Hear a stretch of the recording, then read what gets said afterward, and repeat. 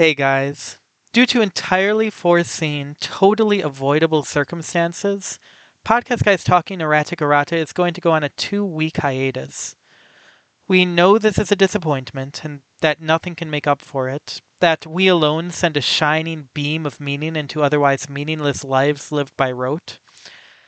As an apology, we'll instead put out 2 episodes of an experimental thing we're doing called Podcast Guys Talking Erratic Errata, Podcast Guys Talking to Erratic Errata.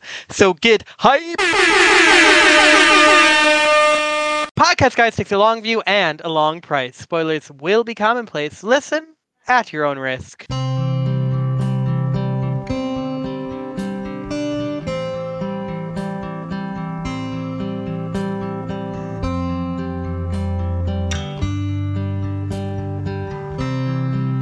Good morning, faithful reader.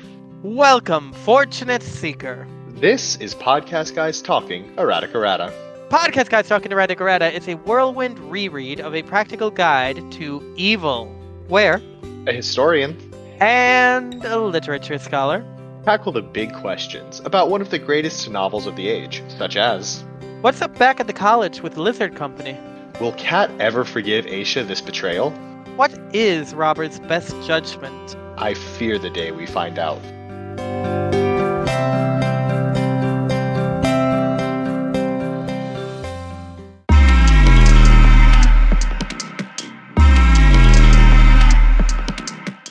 A patient knife always strikes true.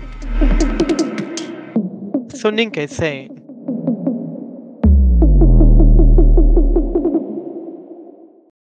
In this chapter, we get the second of Kat's betrayals coming to the forefront of the story. It starts off with Kat loosely aligned with Aisha for the purpose of taking on the dug-in Fox Company under Snatcher.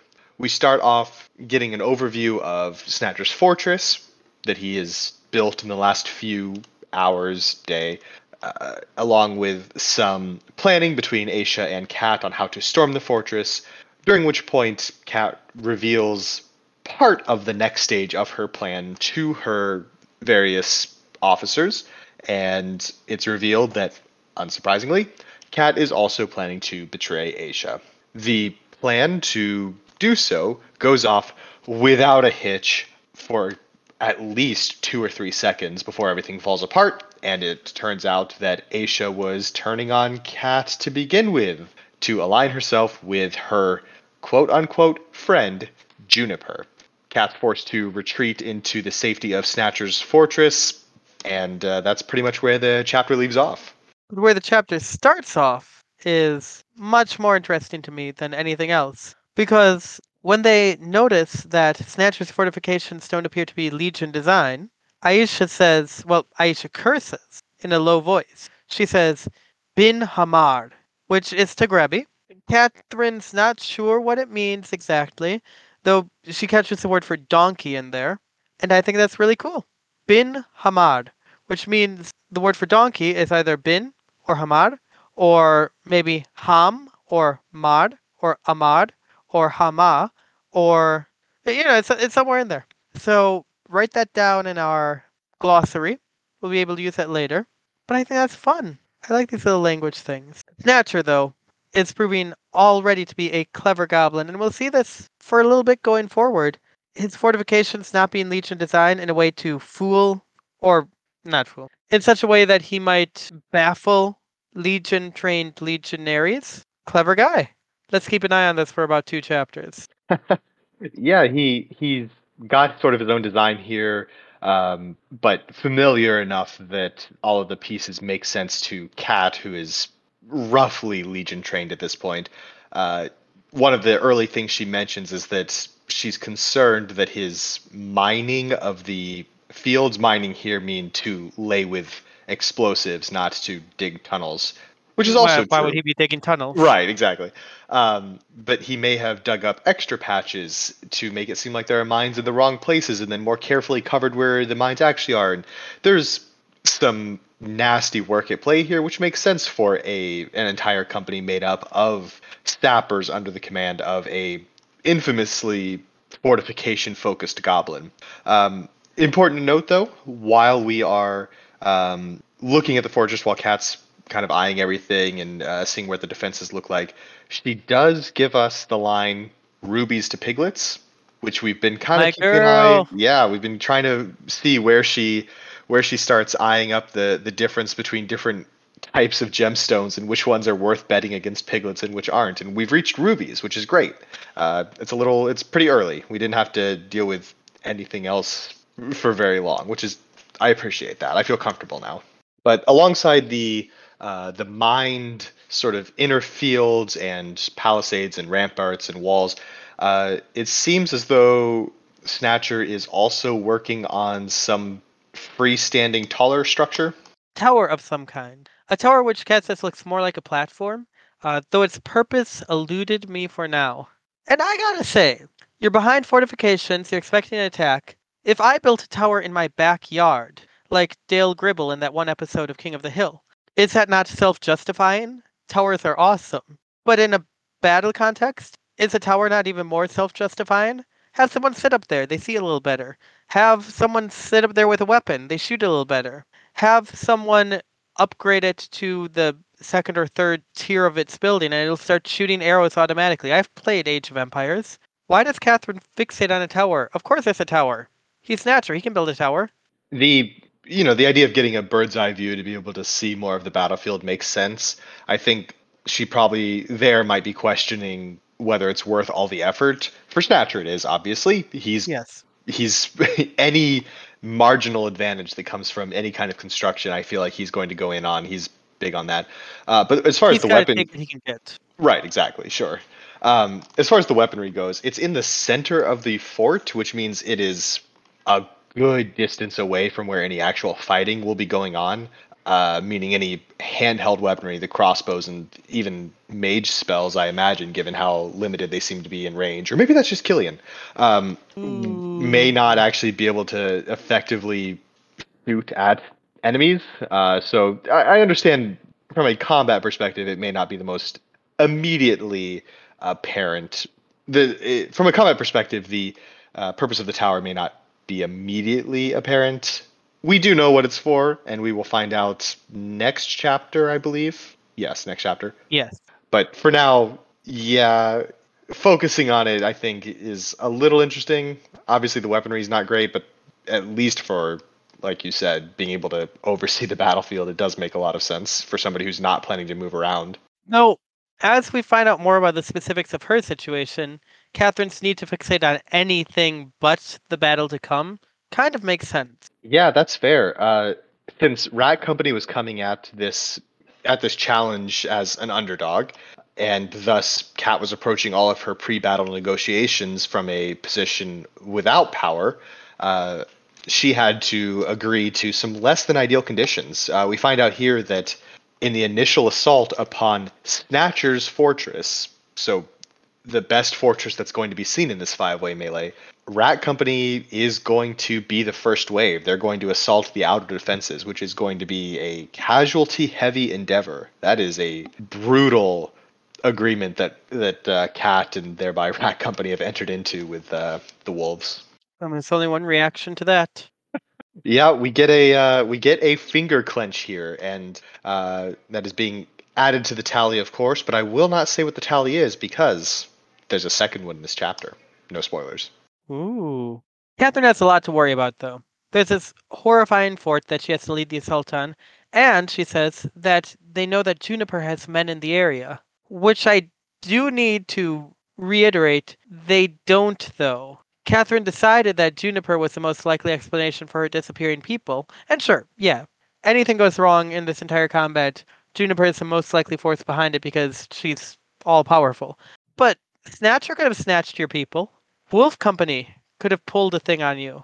Why not? It's in their favor, ultimately. Yeah, I I think you're right. I think Kat is operating from a bit of a naive position here, assuming that neither Wolf nor Fox are going to betray her before she betrays them, or that they're not going to I mean, I know they don't end up betraying her ever, but Right, of course, but that she doesn't plan to, or that she doesn't plan for them laying the groundworks of an eventual betrayal.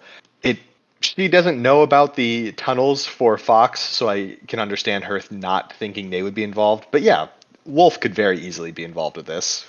Although, to be fair, it would be a little harder for Wolf Company to capture and imprison 7 people and Cat not to find out about that given the proximity. But yeah, oh, they being actually found some cool tunnels underneath the camp. oh, well, that works out well. Really convenient. But all of this So, is yeah, go ahead. okay. All of this is sort of taking place in the context of needing to take on Snatcher quickly, because in the layer of trust that we are going to be dealing with here, we're going to presuppose that Aisha and Kat are working together. And with that in mind, the big threat, once they take out Snatcher, is of course Juniper. And there's this little bit of a hint where that Kat is actually thinking about things.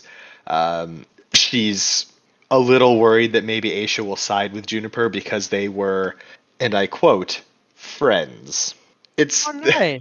it's very cute. What they're just good buddies, you know. Maybe once they're in the Legions together, they could end up as bunkmates, roommates, that sort of thing. But they're just friends for now, and that's great. You have to love seeing gal pals, especially in an industry that always pits women against each other. These BFFs. And because of this, Catherine is concerned that Aisha might sell her out to Juniper, but also that Juniper might side with Aisha in a combat situation because they are friends. And the thing is, it's already kind of established. Juniper is going to make the right choice militarily. All else being equal, which it cannot be in a pitched combat situation, sure. I bet Juniper would side with Aisha above Catherine. But it won't all else be equal. But all else will not be equal. Therefore, Juniper will just make the best choice. I would suspect nothing less of her. But in her fear, Catherine realizes that if she wants to get Aisha on her side instead of Juniper's, she's going to have to really work for it. Yeah, so there's a bit of the discussion back and forth about what the actual plan is going to be here, and in order to lure Aisha closer into this false sense of security, Kat thinks she agrees to uh, uh, Wolf Company's plan, and in doing that, she can't reveal why she's doing these things, why she has a specific plan in mind that doesn't line up perfectly.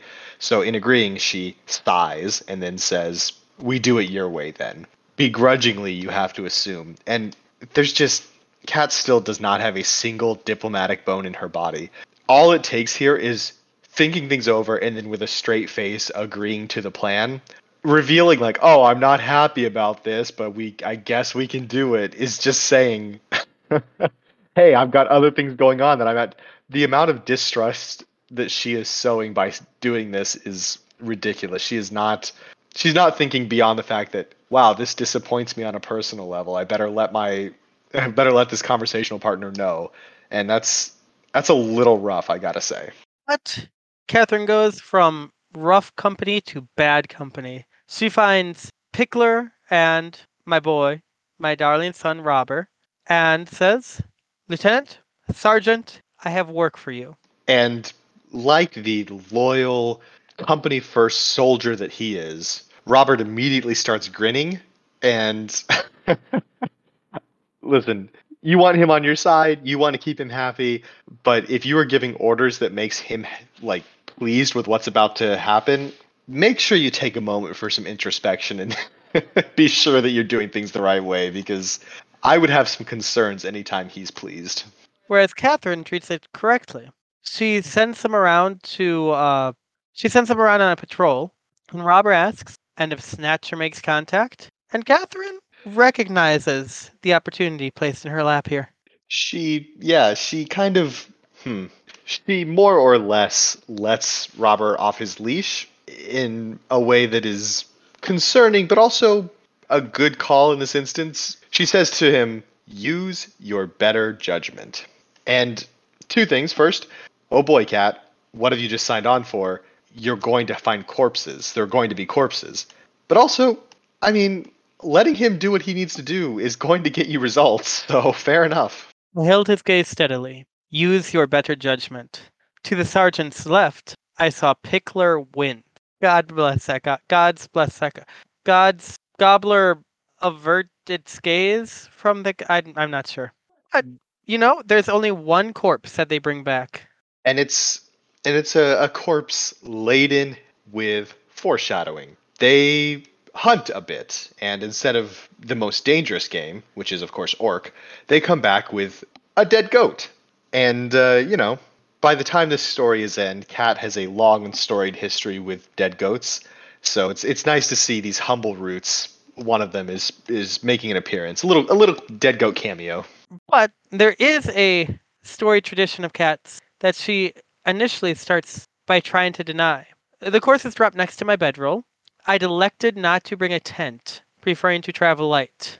This is a woman who gets a large oaken table for her commander's tent with intricate carving carried with the army as it moves later on. Just saying, she didn't start so nasty. Humble beginnings for sure.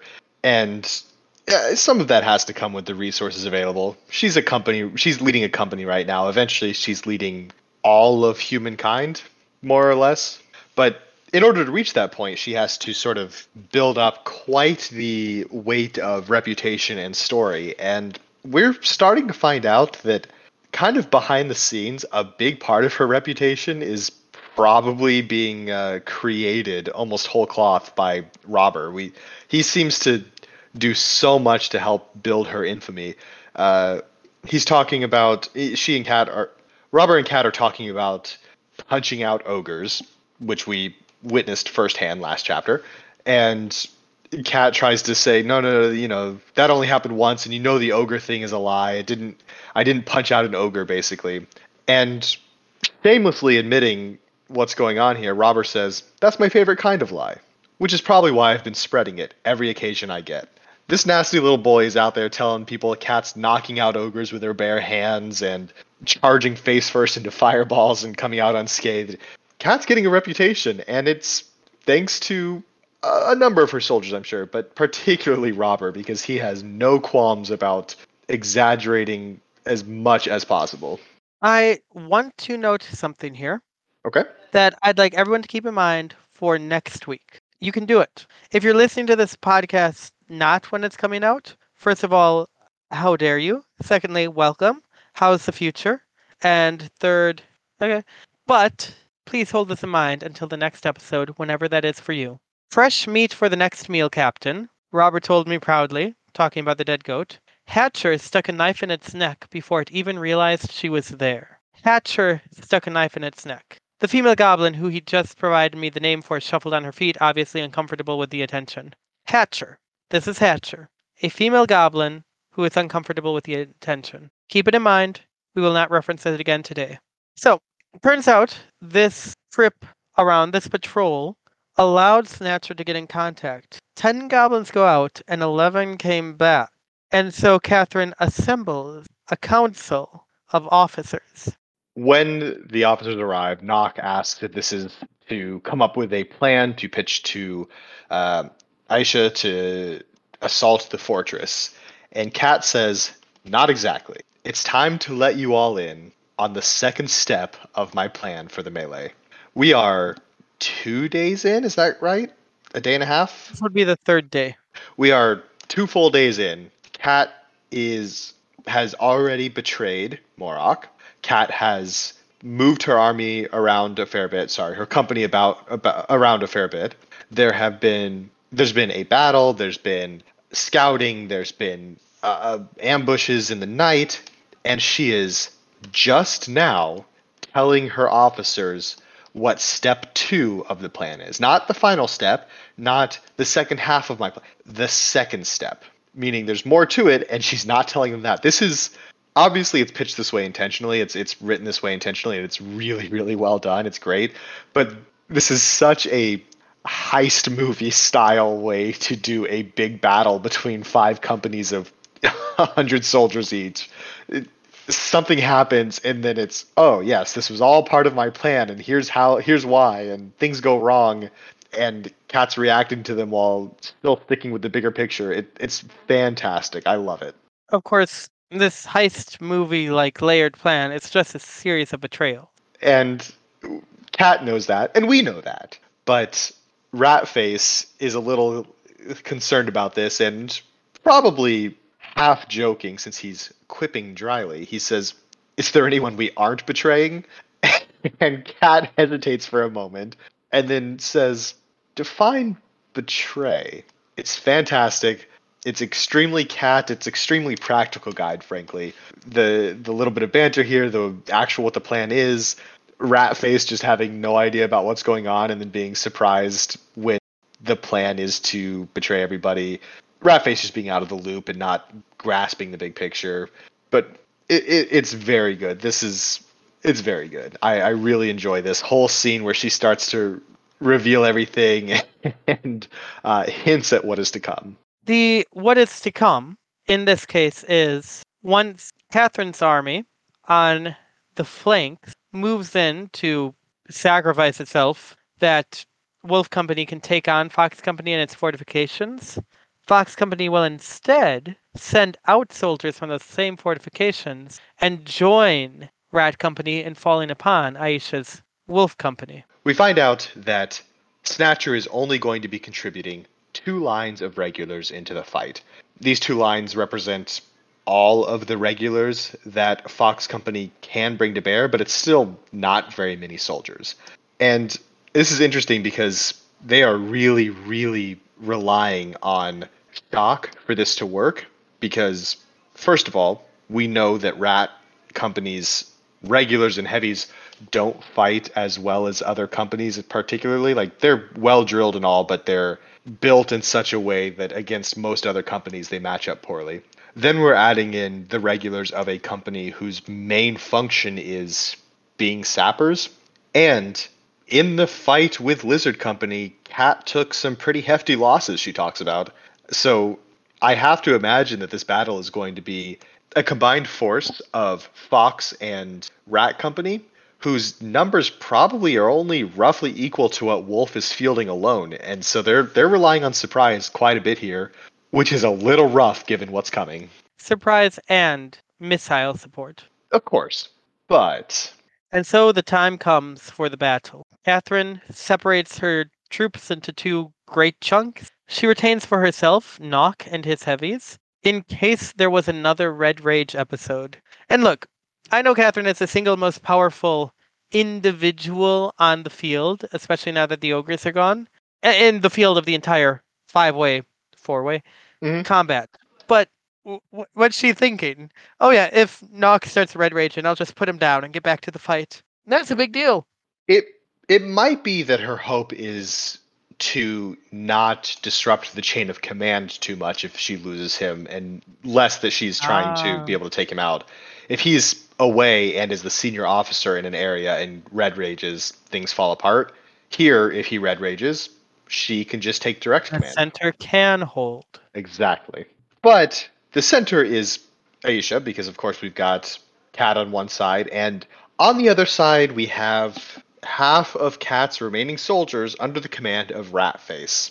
And given Rat Company's record and what we know about this very hot young man, is Kat trying to lose? Is she throwing this match, putting him in charge? I don't understand this decision. You say that now, but I bet you by next chapter, we're going to see Ratface victorious. He's going to be captured again. I'm sorry. Yeah.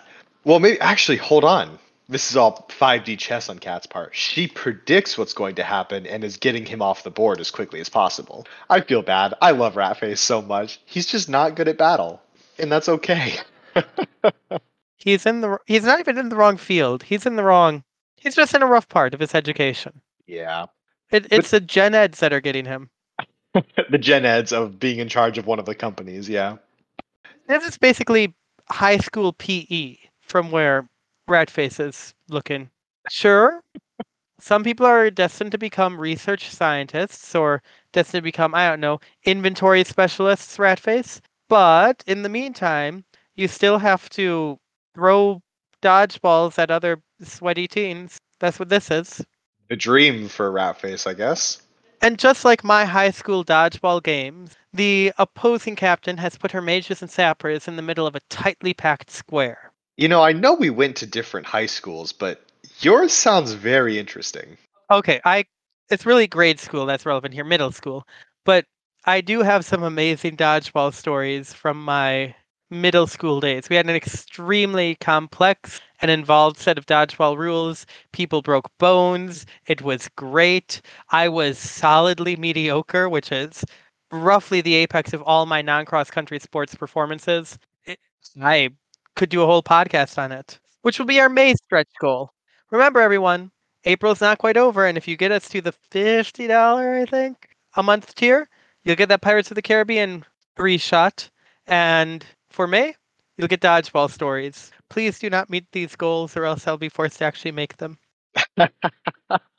Patreon.com/PGTEE. Again, that's Patreon.com/PGTEE. But unbelievably exciting dodgeball stories aside, Aisha puts her mages and sappers in the middle of a tightly packed square, which, sure, you put your squishies in the middle of a tightly packed wall of muscle and metal, sure. But it rings odd to me in this battle and coming from Aisha specifically. So we're told several times that Wolf Company's biggest strength is their maneuverability, their ability to not rely on a log of a battle, but to outflank their opponents or show up in unexpected places. And among formations one can adopt, a tightly packed square is approximately the least mobile.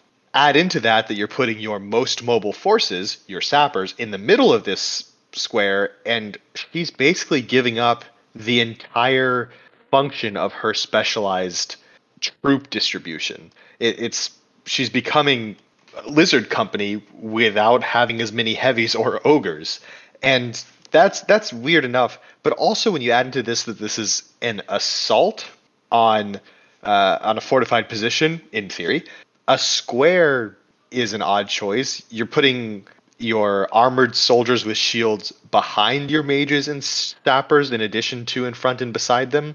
Cat has a long way to go, clearly, because Aisha is setting up in a position that is more or less broadcasting that she's not doing a normal assault on a wall directly in front of her. This is not a subtle thing that she's doing here. It's very obviously the wrong formation for what's going on, and Cat doesn't pick up on that immediately. So I think we see that Cat's ability to read a battlefield is in its nascent stages at this point. Well, you're forgetting that Aisha isn't leading the assault, so maybe she's just prepared, you know?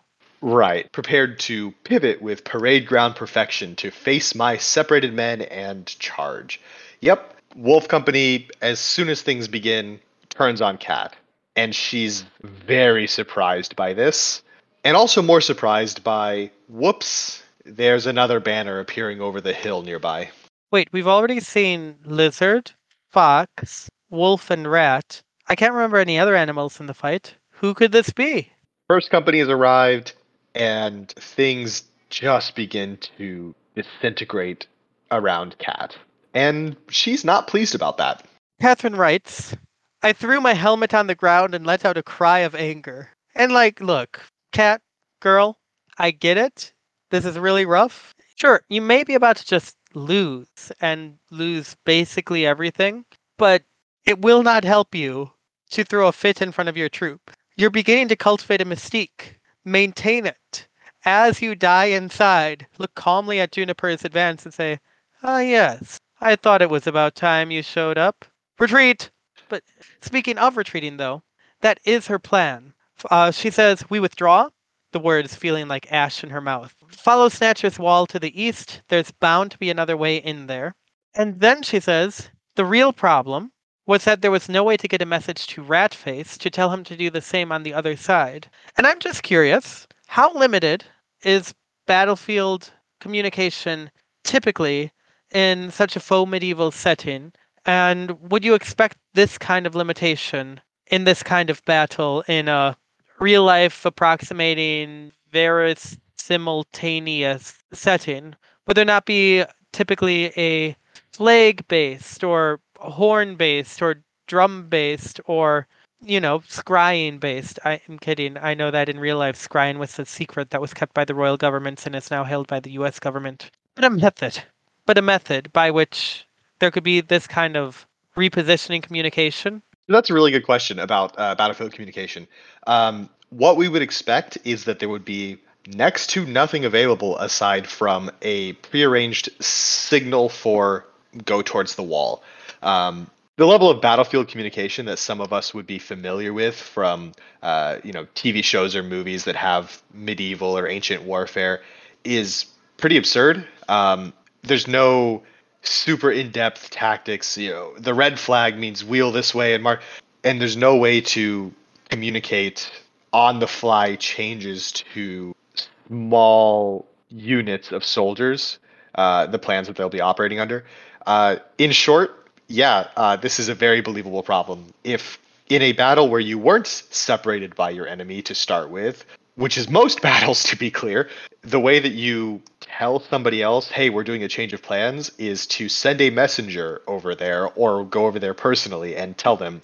And then you have to expect that there will be some delay and some confusion because let's say this is a large enough battle where Cat can send a messenger to Ratface. So she does. Messenger goes to Ratface, tells him, hey, we got to get inside the fortress now. Then Ratface has to communicate to his officers, who have to communicate to either the officers underneath them or the soldiers beneath them. It's a little sped up in this battle because Ratface could yell and his soldiers would be able to hear him. There's 40 of them. But typically speaking, yeah, not being able to communicate to somebody who's probably 100 feet away, 200 feet away makes perfect sense. There isn't a way to do that. You can have a prearranged signal, or you can hope that your officers can act under their own initiative with knowledge of the overall goals for their specific front of the battle. The term for this is, by the way, is mission tactics. It is something that's sort of studied military history about at what level officers have the freedom to make these frankly big decisions with the understanding of what their primary goal is. And so it's a very fascinating study, but in this instance, I think Ratface has the order, hey, be ready to charge into Wolf Company when the battle starts. And then when that isn't the case anymore, he's left to make his own tactical decisions. And that's not where you want Ratface to be. That is kind of established. Yeah. What also is established is exactly where you want him to be. Am I right? Amen. Well, thank you. That is honestly fascinating. That's what I'm here for. The lines met, and over the horizon, Juniper's legionaries turned in their direction. I would have stayed to watch longer, but Wolf Company was getting close, and there was a limit to how many people I could take on, even with my name. So Catherine's just the squire, and so far a disconnected and weak squire at that. Sorry, not sorry. Yeah, there's a limit to how many people she can take on with her name. I'm gonna peg it at around 3. What do you think? Yeah, 3 sounds about right, and only if none of them are orcs or particularly talented. Following that line, we do get, as I mentioned before, Catherine clenching her fingers again. Another clench? Another clench, which I'm adding to the tally, but again, I will not be telling you the total because there is yet another instance of this in this chapter. Not a tripler. It's looking that way. Sheesh. Speaking of things that are more than you expect, things that you would use the suffix ulentus for in Latin. They get in, they meet up, captains go to chat with each other. Snatcher was tall for a goblin. The top of his head went up to my chin. Now, keeping in mind that Catherine is canonically half orc and therefore totally not super short, do not worry about it. She's not short. If you question it, she will kill you. Snatcher is a tall dudeblin. And that actually brings up a point.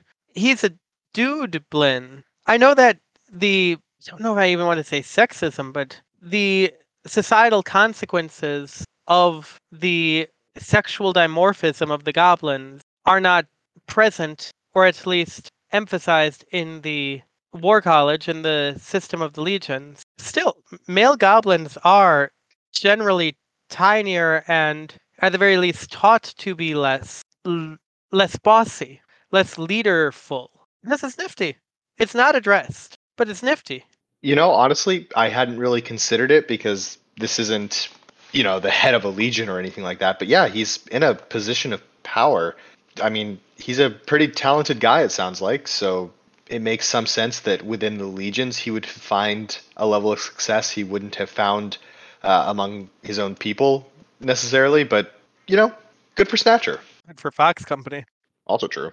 So as Kat is talking to Snatcher, she's sort of running through the consequences of the mess that was made just outside of his gates.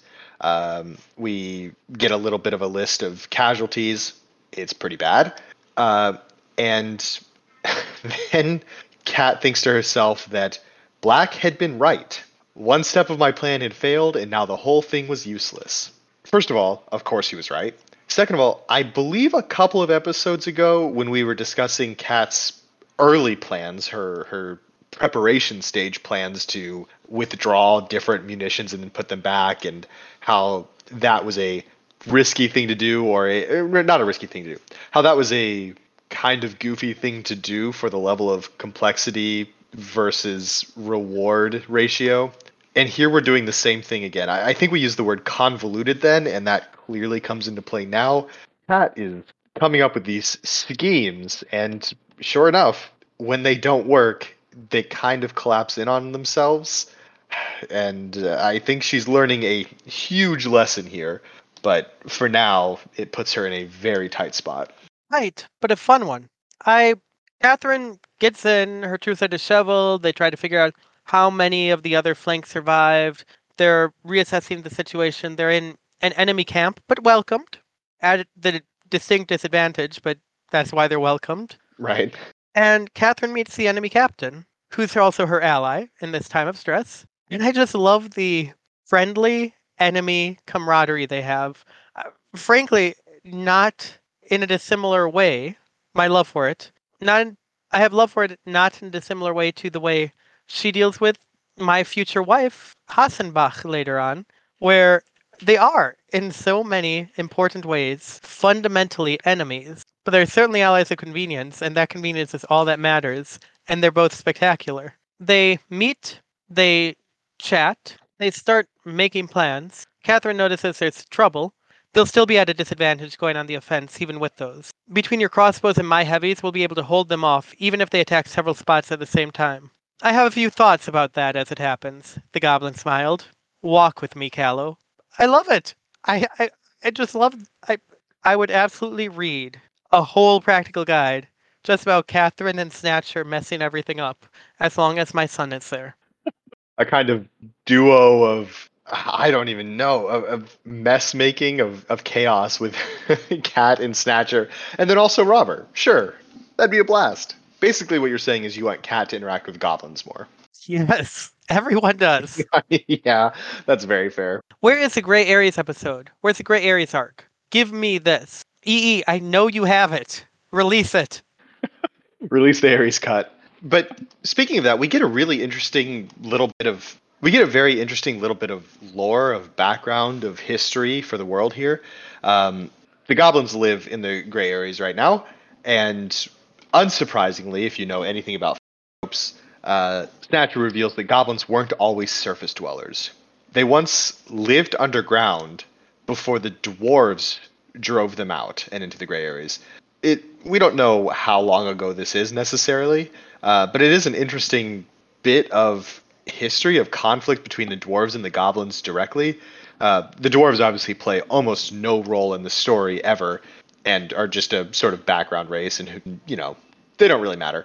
But the goblins are very important, and to find out that they've got this history of a sort of racial lines war that defined a huge part of their culture where it is now, is interesting, and I kind of had forgotten about this thing since it's kind of a small, almost throwaway line. And so I'm curious if I don't know. I'm wondering if those tensions exist more now. If there's any hint of that we'll pick up as we continue to read. Any kind of animosity that remains between the matrons and the dwarves. I don't know. It's an interesting thing to have this little bit of history. It's very very intriguing to me. May I be racist, regionalist, altitudinalist, a combination of all three? Please. Why are the underground races all just like that? Not enough vitamin D. Alternative explanation: closer to the gods below. In so many ways. Following this little discussion, we get our third finger clench of the episode, or rather of the chapter, bringing us up to a total of 7 for the book so far. 7 for the entirety of what we've read. And today that was, again, how many? That was 3 today, yeah. Which makes sense. You gotta ease your way into the finger clenching. It's important. It's weighty. At this rate, I expect we will have 7,000 or so finger clenches by the end. I'm really excited to see this number continue to climb. And that's about it for the chapter. Catherine recognizes, oh, you've been digging tunnels. And chuckling, Snatcher says, and they lead right to the 2 most likely campsites for a besieging force. So tell me, Captain Callow, how would you like to even your score with Bishara? Like, how is Snatcher not the one to beat? I mean, okay, sure, Juniper. But outside of that, Lizard Company a second? I don't care what the ogres are doing. Actually, that's around. The ogres don't care what you're doing. They would have stepped on the mined ground and stumbled a bit. Never mind. Yeah, there is a bit of a, not fully rock, paper, scissors here, but there is sort of a counterplay where Wolf is too agile for Lizard, and Lizard is too tough for Fox, and Rat is just getting stepped on by everybody. That it is interesting. I'm curious how things would have gone without Cat here, basically, because yeah, like you said, Snatcher's terrifying. Is there some kind of time limit? I don't recall. Could he literally just sit in his fortification forever and force them to come to him? Is it a matter of patience? I don't know. Would he get lower grades for not being on the offensive, not being aggressive enough? Potentially, I just don't see the downside to making an impregnable fortress and mining the heck out of it. Other than Juniper would beat it somehow. True. That puts him in second. Not bad. But I think further discussions on his fortress and how effective it is will have to wait for probably not next episode, but coming soon, because that is all the time we have for today. Join us next week on Podcast Guys Talking Erratic Errata as we discuss Switching sides Tunnel Side and attempted nomicide. Oh, that's very good. Thank you.